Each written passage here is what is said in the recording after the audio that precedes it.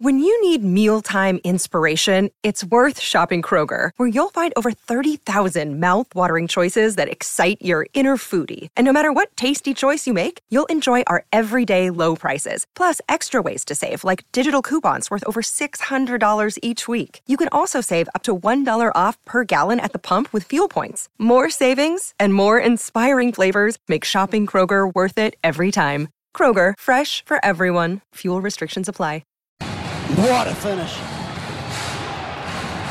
First game of the Chapel Hadley comes down to this. The last ball, 4 runs needed. The Flames burst above the sight screens at respective ends. Tim Southey up against Tim David. Right hand quick against right hand batsman. David hits powerfully to the onside. Into a gap at deep pocket. He's won the game. Tim David. A brilliant cameo at the end. Alongside his heroic captain Mitch Marsh, who's put on a clinic himself with 7 sixes. But Tim David has come in and slammed the door on New Zealand's face. An Australia win with a last ball thriller at Sky Stadium. The Chapel Hadley is here with a bang. Australia get home. Also part of the commentary team for SEN was New Zealand cricket legend Chris Harris. The all-rounder played 23 tests for the Kiwis, 250 one-day internationals, and he joins us on the line. Chris, great way to start the series between the two countries. Morning, guys. Yeah, what a fantastic first game. I mean, I'm always excited the first match of a series, and what an absolute banger. I mean, that was fantastic. And hopefully, even the excitement that Australia got across the line, that the excitement still came through in, Daniel McCarty was doing ball by ball. I thought he did a wonderful job. And yeah, it was a pleasure to be there live and watch quality cricket like that. I mean, both teams, from a batting perspective, were absolutely phenomenal. And it just shows this is going to be a spectacular series, which is exciting. For those who weren't tuned in last night, 32 to win with 9 balls remaining. Tim David on strike. What were you thinking in the commentary box, Chris? I was thinking, I actually did turn to Daniel McCarty and said these last 2 balls of this penultimate over from Adam Milne are crucial. Unfortunately, he got his length wrong, got a couple of length balls, and Tim David just showed the reason that Australia a big believer in just the power that he possesses. And when he hit those 2 sixes, I said, I think we've lost this. It meant that I think it brought it down to 15 or 16 off the last over. If only one of those had gone for 6, 22 off the last over is a big ask in any man's game. But, those 2 sixes from Tim David. Actually, his whole innings, 31 from 10 balls. I mean, Mitch Marsh was exceptional with 7 sixes himself and played a brilliant innings and bowled superbly. But that Tim David innings was the difference between the two sides. But it was just a phenomenal game of cricket and a pleasure to be there and to call it.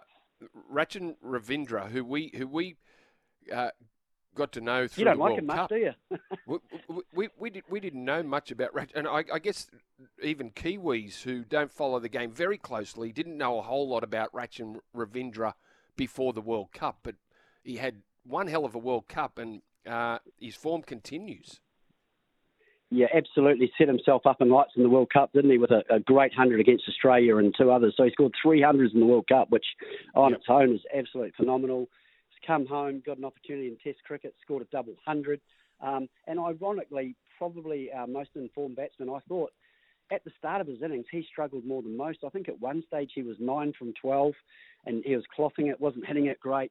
And then all of a sudden, Zampa came on, who's one of Australia's go-to men in the T20 game with ball in hand, and he just took him apart. Now, I think that got him underway, and he hit, as I said, I think he ended up hitting 6 sixes himself.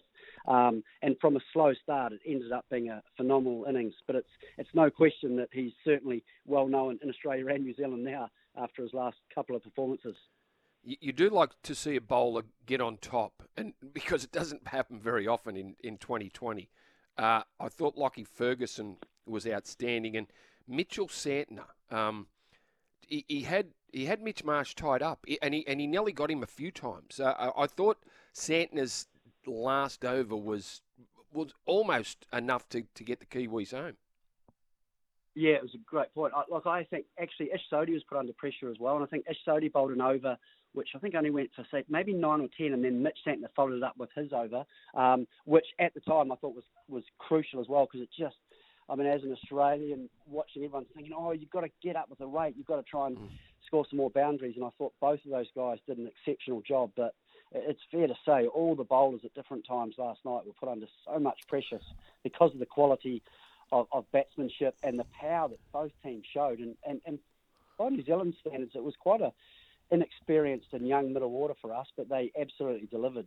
But yeah, it could have easily been a match-winning over, that one from Mitch Santner. But I thought Australia probably, although they made a couple of mistakes, outfielded us. We missed a couple of opportunities in the deep to get rid of Mitch Marsh at the end, which would have been the difference. Yep. Just speaking more broadly, just about the T20 cricket, we have a Big Bash summer. Its ratings again, crowds were fantastic for the Big Bash. New Zealand T20 cricket, fantastic night out where you have 431 runs, bigger than ever. Chris, what's your overview of T20 cricket there in New Zealand? Oh, I think when your game's like that, it's exciting. It's certainly got a slightly different audience, probably a younger audience to the longer formats. But, and so I think any time we can develop a format or a game in cricket that brings us a new audience is great for the game. The traditionalists call it sort of hit and giggle, but, if we look at the skills that were on display last night, it's pretty hard to say it was hit and giggle. I think it's, games like that, it's exceptional. I find it a very, very tough game for the bowlers. Occasionally the bowlers get their way when they get on a surface that holds up a little bit or offers a bit of swing or seam. But when you get on a surface like they gave us at Sky Stadium last night, and it was a drop-in pitch, it was just a phenomenal batting wicket with slightly short square boundaries, and it's fair to say the batsmen prospered. So, as I said, if you get games like that, I think it's a terrific format. Just a quick one from Matt. Matt before we said the finish to last night's game in New Zealand needed just one thing: underarm from the Kiwi bowler. Last ball. We would never do that. Look, to be fair, Glenn Phillips had a chance to stop it. It was funny because it probably wasn't Glenn Phillips's best night in the field, and he's normally absolutely phenomenal. He's quick to the ball and he doesn't miss many opportunities.